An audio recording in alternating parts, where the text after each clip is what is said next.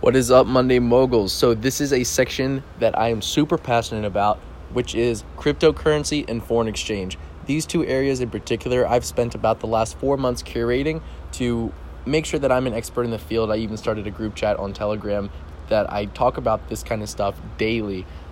Cryptocurrency in particular, just so much is going on in this industry, so much development, so much adoption. Just really the list goes on. This is definitely a subject that I'm going to be elaborating on quite a bit here in the future.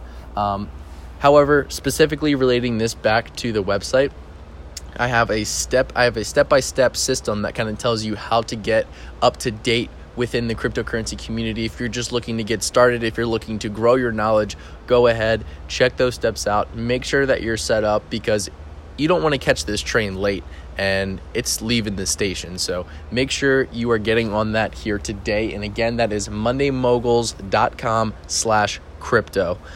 The next section within this section is actually foreign exchange.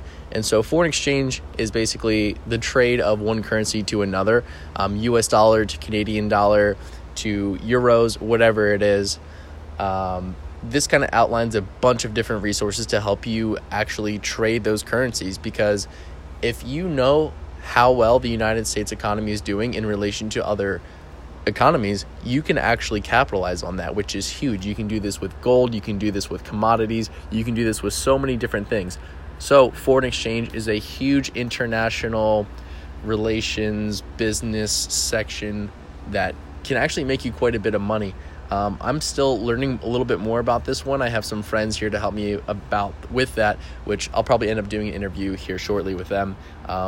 Definitely another subject that I would love to share more on in the future. So stay tuned, check out the section, follow the steps. And again, I have 8 steps here listed for the Forex setup. So go ahead, follow those, and hope to elaborate more on that in the future.